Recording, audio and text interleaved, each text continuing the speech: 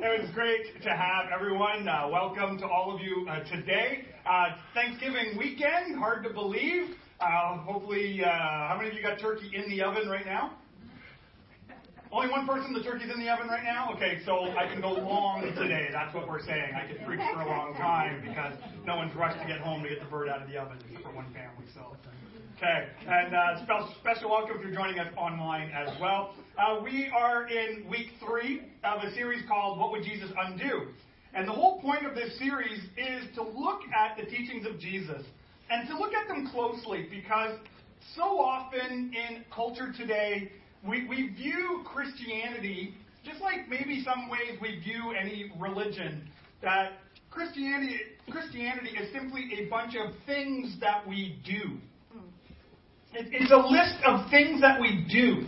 So, based on my busy life that I live right now, well, when I become a Christian, then I'm going to add Christianity stuff into my life.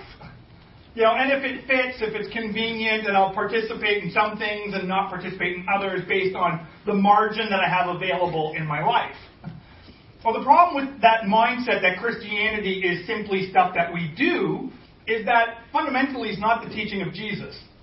Jesus came to undo many things in our hearts, to undo many things in our minds, to undo many things that we are doing already in life. So we started this series off talking how Jesus wants to undo unforgiveness. And we saw how you and I have received the greatest gift of forgiveness available to all mankind. And it's the fact that there is a holy, perfect, righteous Creator God who loves you so much and has forgiven you of your sin. And because we are forgiven, we live lives of forgiveness. So Jesus wants to undo unforgiveness that could creep into our hearts and into our lives. Last week we continued on that theme. Because we are so forgiven, we actually bring God gifts when we come to Him in worship. Worship isn't a style of music. Worship is a condition of the heart. Worship isn't our personal preference. Worship is coming and presenting gifts to God. It's our act of worship presenting this to God that, if we're not careful, can be done in vain if our hearts are not right. So we looked at how Jesus wants to undo hollow worship. Worship that's done in vain. Where it's more about our traditions than our heart. So today we're going to continue on this theme of what would Jesus undo. And today I want to talk about pride. And specifically, I'm going to talk about spiritual pride.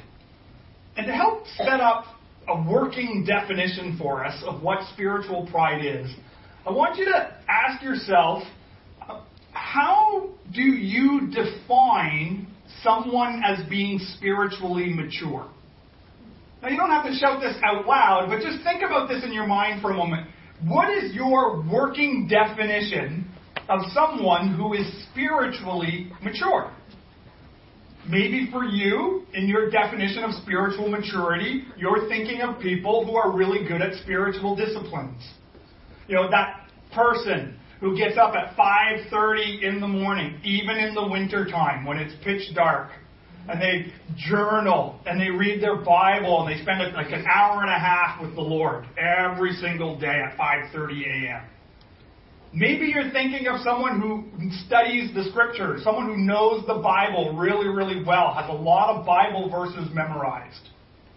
Maybe you're thinking of someone who's a really good leader, and they've done a lot of great accomplishments in the church.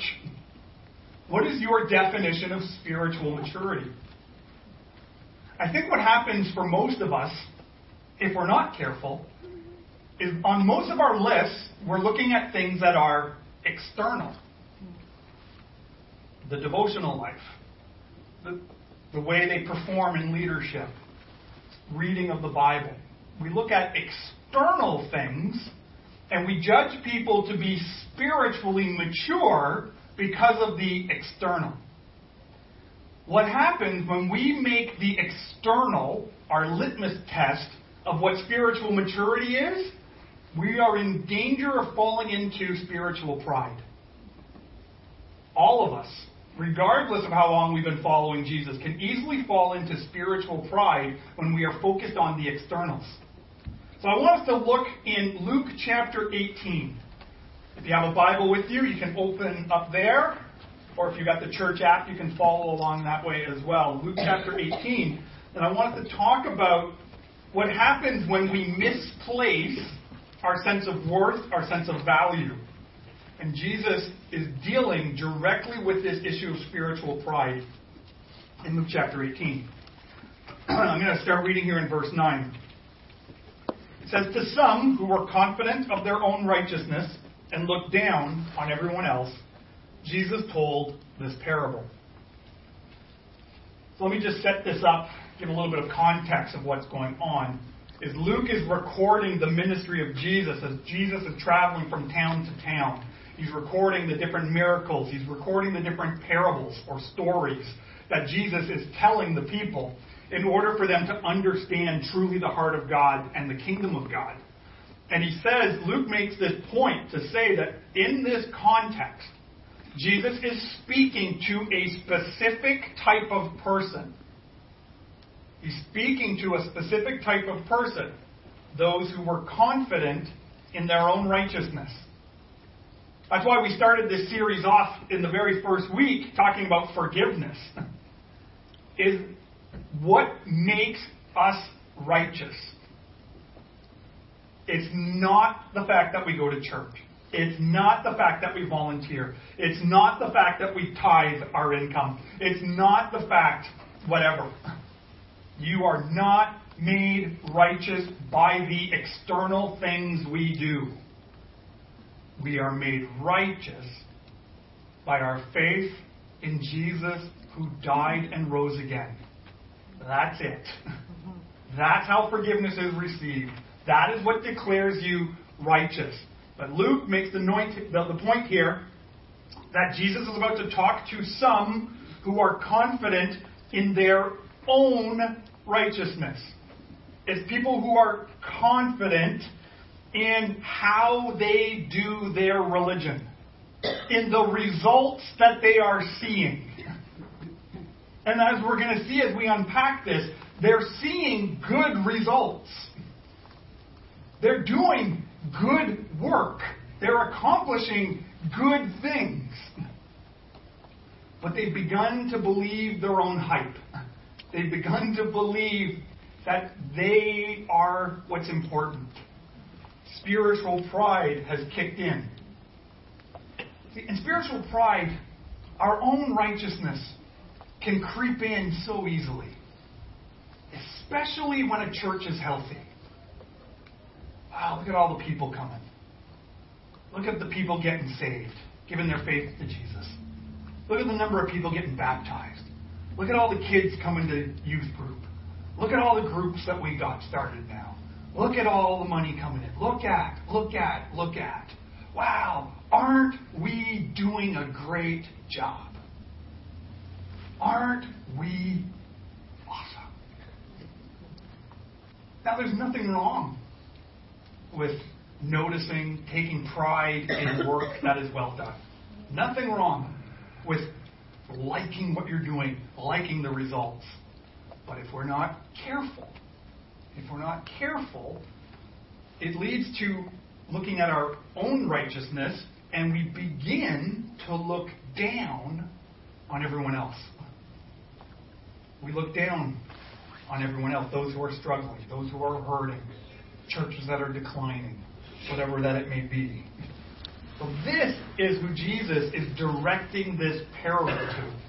Those who are confident in their own righteousness, and because of that have begun to look down on everybody else. So let's continue.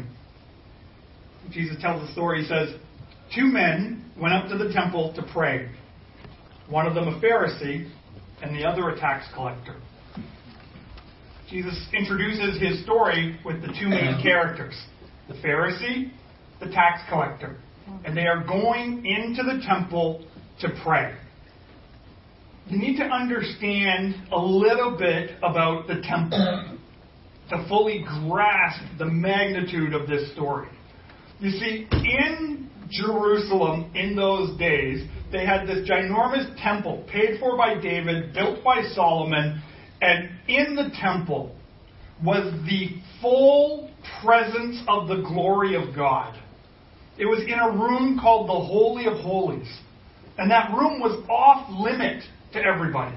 It was guarded by this big giant tapestry. And behind this tapestry, this big giant curtain, was the glory, the manifest presence of God Himself. Now, yes, is God everywhere? Yes, God is everywhere. Yes, can God go everywhere? Yes, God goes everywhere. Can God work everywhere? Yes, God works everywhere. But His manifest glory was in the temple. These men are going into the presence of God.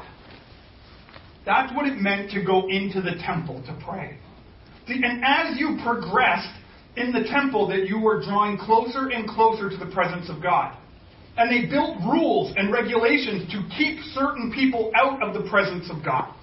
If you weren't Jewish, there were actually stones and warnings saying, if you're a non-Jewish person and you pass this stone, we have permission to kill you. Because you're going to wreck the presence of God. You're going to make it unclean. So these two men, the Pharisee, the tax collector, coming into the presence of God in the temple.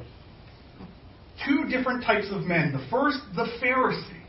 The Pharisees were the religious leaders of the temple. They guarded the tradition of the elders. These were men who kept the 613 laws. These are the men who fought hard to ensure all the people of Israel kept the law and the traditions. They were leaders of leaders. They were the spiritual elite. Everyone wanted to be a Pharisee. We as modern day Christians, we look at the Pharisees and we mock them. Oh, what a bunch of losers. How stupid are they?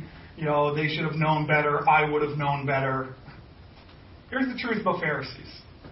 We all can be one. Me, you, all of us. Because the Pharisees didn't start as these hard-nosed people. Like, it was a 400-year journey for the Pharisees. They started this stuff because they wanted to serve God. They wanted to see God glorified. They wanted to honor the presence of God in the lives of the people. And it just started becoming very religious. But the people, the crowds, look at the Pharisee, and that is the person to admire because all the externals line up with what it means to be a good religious person. Because of all the externals, the Pharisee is the guy to be. Then you have the tax collector. Back in Jesus' day, there was a superpower called Rome, led by Caesar. And when Rome would come into a nation and take over the nation, what they would do is they would hire people who were conquered and set them up as tax collectors to collect money to bring back to Rome. So the people who were conquered sell their people out to get jobs working for the conquering government. They become tax collectors. They take people's money and give it to the enemy. And the way they were paid, the way they made their living was, if I was a tax collector, I had to collect 100 pieces of silver, I could charge you 150. I keep the 50, I send the 100 to Caesar. Not well liked.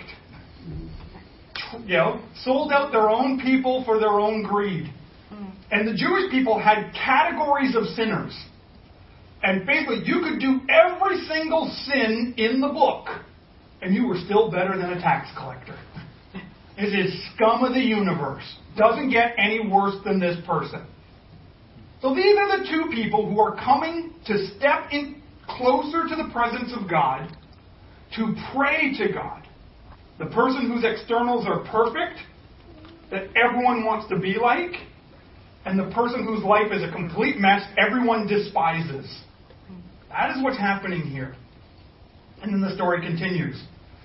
The Pharisee stood by himself and prayed, God, I thank you that I'm not like other people. Robbers, evildoers, adulterers, or even this tax collector. I fast twice a week, and I give a tenth of all I get. So the Pharisee's prayers are, God, thank you that I'm me. Thank you, God, that I am capable of keeping all the religious rules. Thank you, God, that I'm not stumbling in this. Thank you, God, for how great you've made me. Now, what's interesting about this, the stuff that he's thanking God for, is some good stuff. Like, is it wrong to thank God that your family's doing okay? No. Is it wrong to thank God that you're healthy when you see other people who are not healthy? No.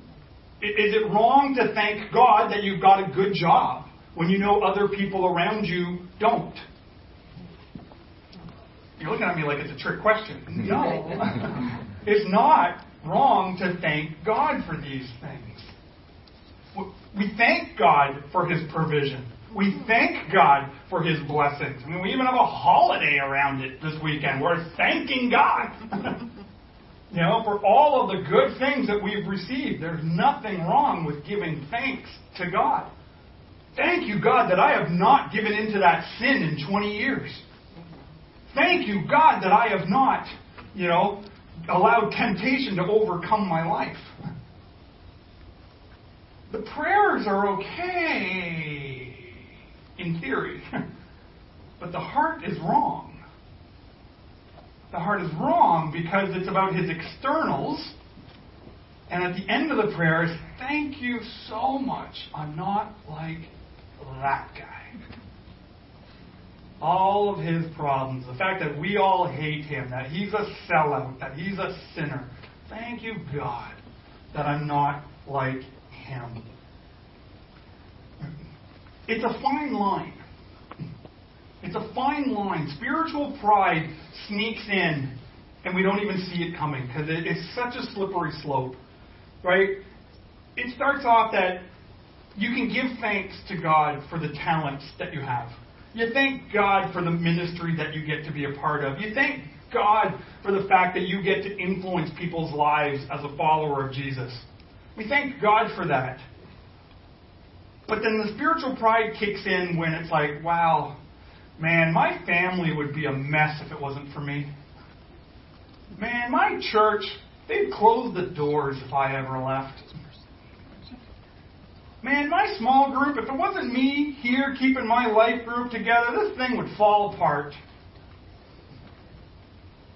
That's how spiritual pride kicks in. When we start looking at ourselves. And spiritual pride, it promises us some stuff. But they're bad promises. They're false promises. Like, spiritual pride falsely promises the idea of self-sufficiency. Right? Self-sufficiency is like, well, I've got this. I don't need anybody. Like, I don't need to pray for this. I can manage it. I don't need to ask God for this. I can manage it. Or it can even be, well, I've got this. I don't need to join a life group because why would I want to go to a group and listen to other people's problems every week when I got my own stuff to deal with? Right? Amen. I'm surprised no one said, yeah, preach. It's a great reason not to go to a life group. I have all my own problems. I don't want to listen to anybody else's. And I got to work on my own problems. So I don't have time for your problems because I'm self-sufficient. I've got this. Right? Spiritual pride also falsely promises self-importance. Right? That I'm valuable. Right? because I live in the right neighborhood, because I'm the coach of the right team, this organization couldn't survive without me, whatever that attitude is, we can start seeing ourselves as we're so valuable. Nothing could be done without us. We start building up our own self-importance. And the other thing that spiritual pride can do is it also builds up our self-exaltation. It's like, wow, I'm awesome. Look how good I am. Look how talented I am. Look how smart I am. Look how bright I am. Look how successful I am. And we start exalting ourselves. It's an inward emotion that then starts to play outward. And how we treat people, how we think of people, how we pray for other people.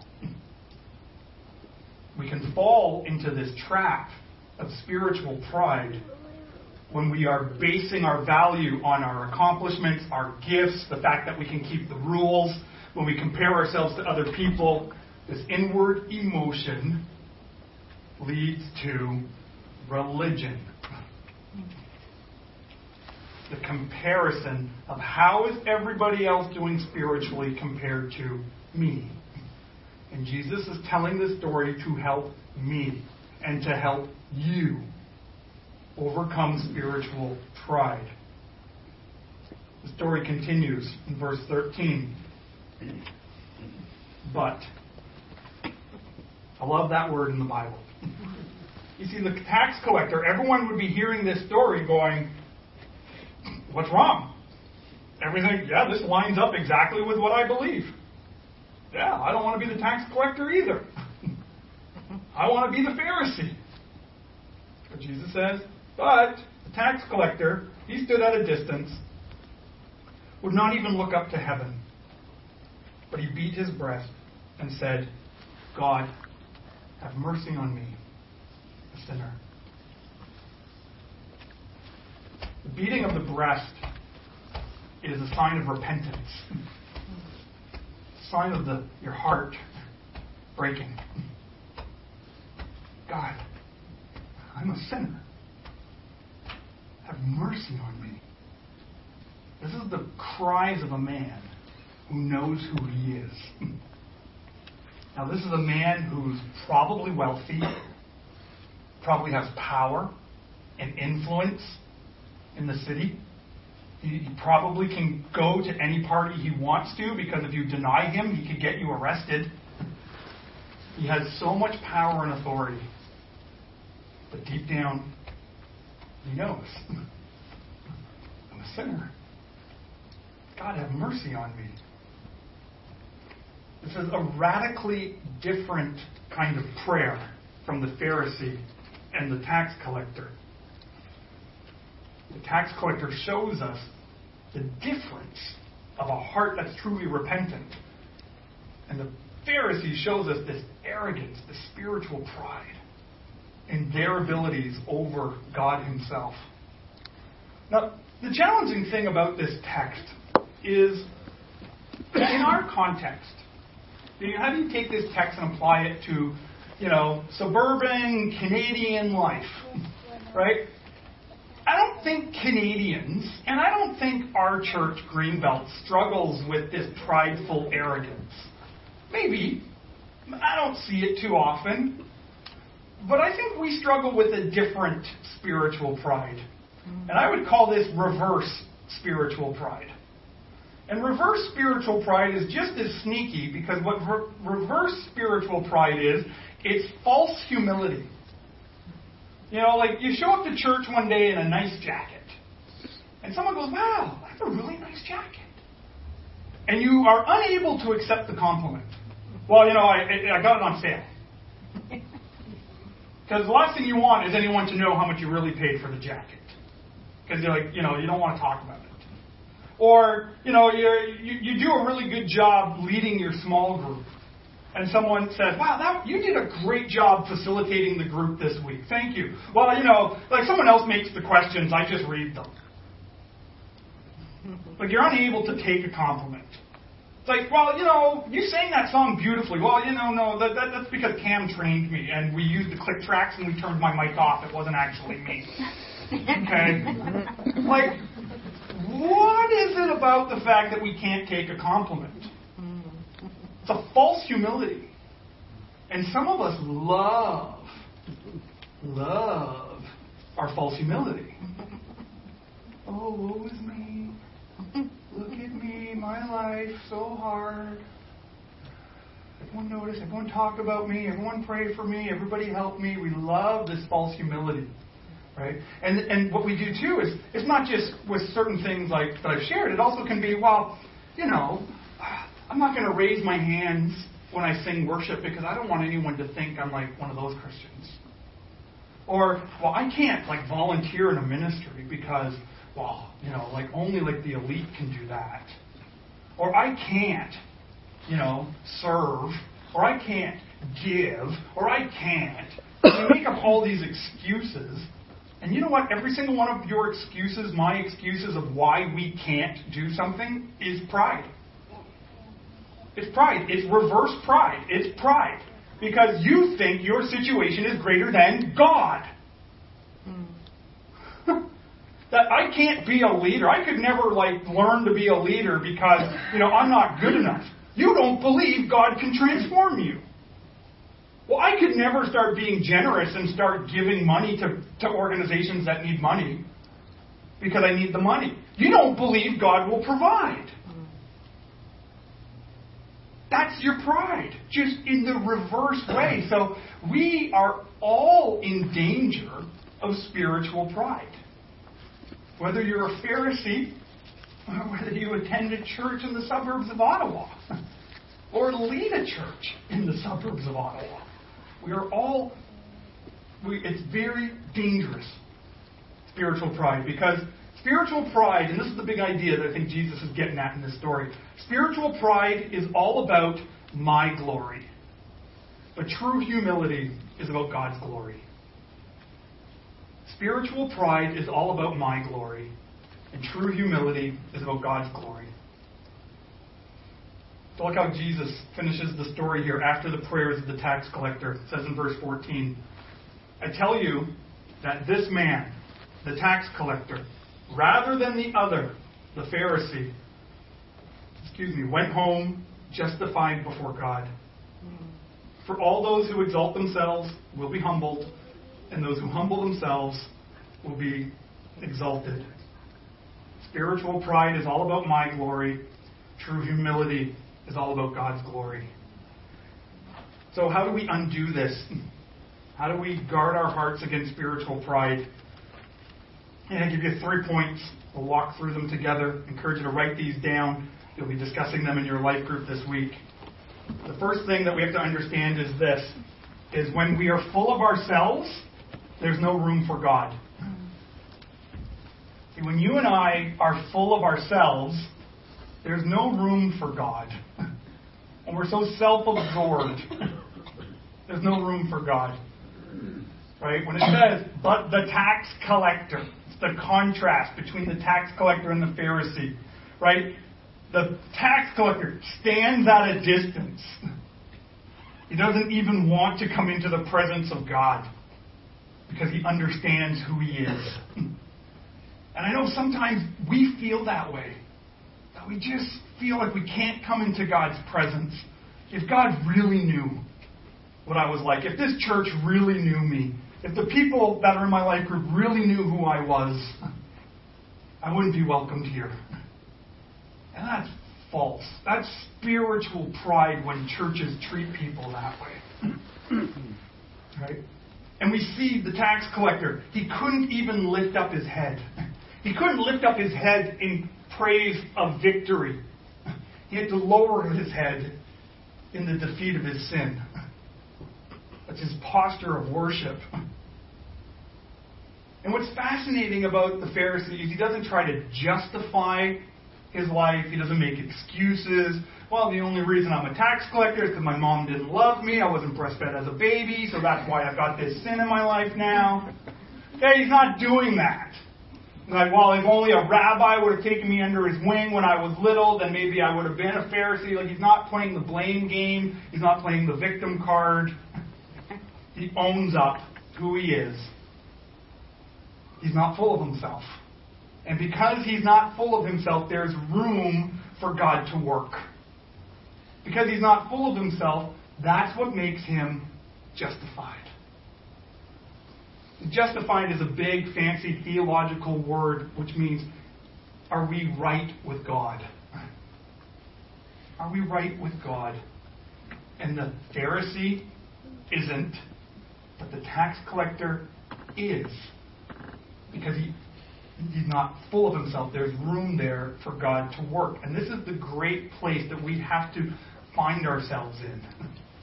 If you want to gain victory over spiritual pride, or you don't want that to ever take a grip of your life, we've got to make sure that we're putting things in place, relationships in place, to guard ourselves from being too full of ourselves. That leads to the second point. And the second point is this. When we empty ourselves, we are in the perfect position to be filled by God's grace. When we empty ourselves, we're in the perfect position to be filled by God's grace. Someone during at the cafe time in between the services showed me a clip from the movie Avatar. It's like, oh, you should have showed this movie clip. I'm like, oh, yeah, I love Avatar. This movie's great. But it's got this part where all the big giant blue people are talking to the humans and say, the problem with you humans is your cup is already full. And I can't teach you anything else. You have a full cup. It's too full to learn anything else, so you got to empty the cup. So it can be filled with something else to learn. And they showed me that clip. I'm like, that would preach. So I used it. We need to empty ourselves. When we empty ourselves, we're in the perfect position to be filled by God's grace. Here's a little confession. I used to be very, very spiritually prideful. Very spiritually prideful. And it was a journey, a slippery slope journey that I didn't even notice.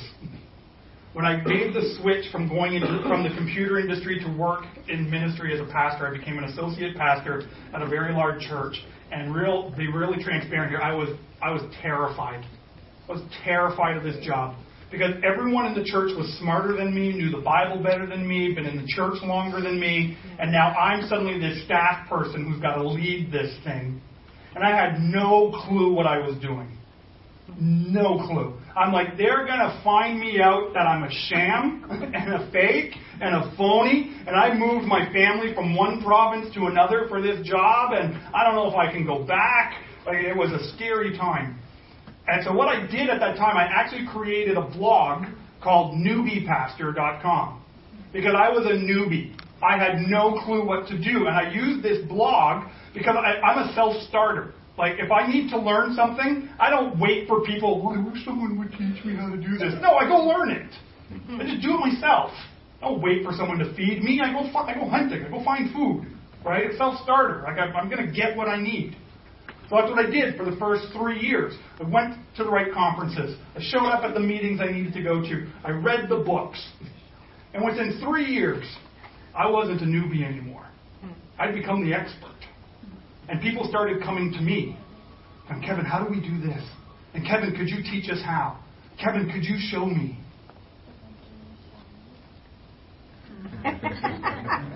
I've arrived. The newbie pastor is now about to go on the preaching circuit.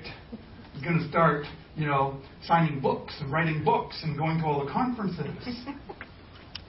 And so I'm writing in my blog about how my ideas are so much better than other people's ideas. And the ministry that I was a part of at the time, the church when we got there was about 20 people. We grew it to about 85. That's ginormous growth.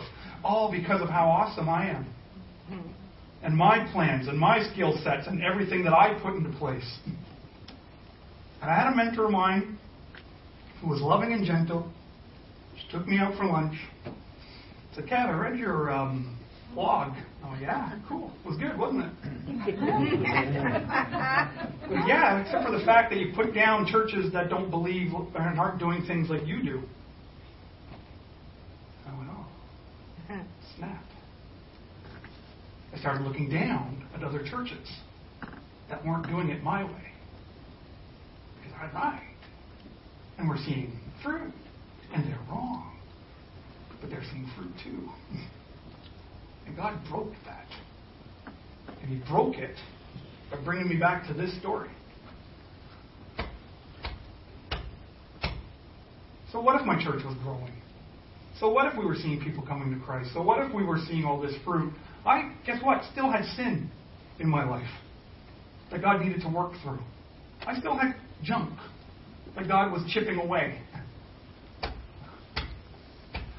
God, I'm a sinner. Have mercy on me. I started looking at other brides of Christ like they're less than mine. When you empty yourself, you get put into an amazing, perfect position to be filled by the grace of God. Again, nothing wrong with your skill set. Nothing wrong with your talent. Nothing wrong with what God has blessed you with. Those are good things. But when we use those things to start putting other people down or start exalting ourselves, there's nothing God can do with us but break us. And sometimes it's just that gentle, loving conversation from a mentor. Maybe it's just a gentle, loving conversation, someone in your life group. Sometimes it's a gentle, loving kick to the throat by someone. Whatever that is, it's got to be done.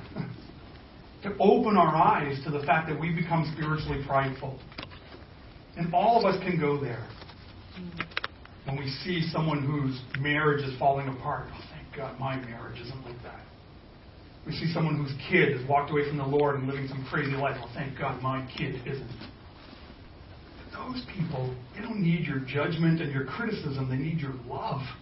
They need to know God's grace while they're in that situation. And God wants to break us of our pride, to be filled by His grace. And this leads us into the third point, is when we empty ourselves, we're in the perfect position to be used by God. See, the tax collector is invited to follow Jesus, to come with Him, to be on the mission with Him. The tax collector is a guy named Matthew. He wrote one of the books in your New Testament. I don't see anything in here written by a Pharisee. He's used by God in a mighty way. When he emptied himself, he's filled by God's grace, and then he's sent to work in God's mission. But it's not about exalting himself. God has a great mission for the church. We here at Greenbelt, we say this. This is our vision statement. This is why we put this stuff on the wall. This is why this stuff is so important to grasp. When we say that we want to be a vibrant, growing Christian community engaged in reaching 10,000 people with the gospel, that's a great mission. That's important stuff that God wants to do. And everyone has a part in that. Oh no, I'm not good enough. Oh no, I could never. In Jesus' name, stop it. Knock it off. If you think you're not good enough, then you don't know who God is enough. Empty yourself of yourself and be filled by His grace. Let Him actually work in your life. Don't just go to church, but plug in, get involved. Let God work in you. He's got this great mission that He wants to accomplish. See, and what's fascinating about the story about the tax collector is he goes with Jesus. Jesus goes into his home. And the crowd still looks at this going, what the heck is wrong with Jesus? The crowd can't see the condition of the heart. Right? The crowd goes, no, I would have picked the Pharisee. That's who I would have picked. They're smarter, they're educated, they know their stuff, they're powerful people. Jesus, he's a moron. He picked tax collectors. Jesus knows it's the condition of the heart that changes the world, not just the externals. The crowd will always show up and criticize us. The crowd will always show up and criticize you. When we came up with that statement as elders, the crowd showed up. Who do you think you are, Kevin, to reach 10,000 people? Who does Greenbelt think they are to have an impact like that? Boy, are you ever full of yourself? Or not? Do we recognize the gifts and the talents that are around in the room? Yes. Do we want to put people into the right places so they can serve and grow in their faith? Absolutely. We think God has got an amazing plan. God has brought amazing people to accomplish it, and we're not full of ourselves in any kind of way whatsoever. Because we're just going to bring glory to the name of God. Amen. We're going to bring glory to the name that is above every name. We're going to bring glory to the name of Jesus and watch the Spirit of God work in our city in amazing ways. And we're going to screw up. We're going to make mistakes. Trust me, it's going to be fun. When I make mistakes, please don't send me angry emails. Please show me grace. We just made the decision to take the Arabic church that meets here on Sunday afternoons, and they're going to shut their church down. They're going to merge in with us. It's going to be one church, one mission, 2 languages. Do I know how to do that? Nope. But I'm going to figure it out. Exactly, with God. And we're going to try it. Because God's got to make a plan for all of us. But we got to empty ourselves of our spiritual pride, that it's all about us, it's all about our plans. No, it's all about God's glory. God wants His glory to be known. And He's going to show that through you, through your life, through my life, through this church's life, through many churches' lives. So we have a choice. Just like the tax collector and the Pharisee. Everyone who heard this story has a choice. You and I have heard the story. The choice is ours. Do we want to just continue in our pride so that the world loves us? Or are we going to humble ourselves? Come before a God who loves us. Be emptied of our pride. Give our hearts and our lives to the mission of Jesus.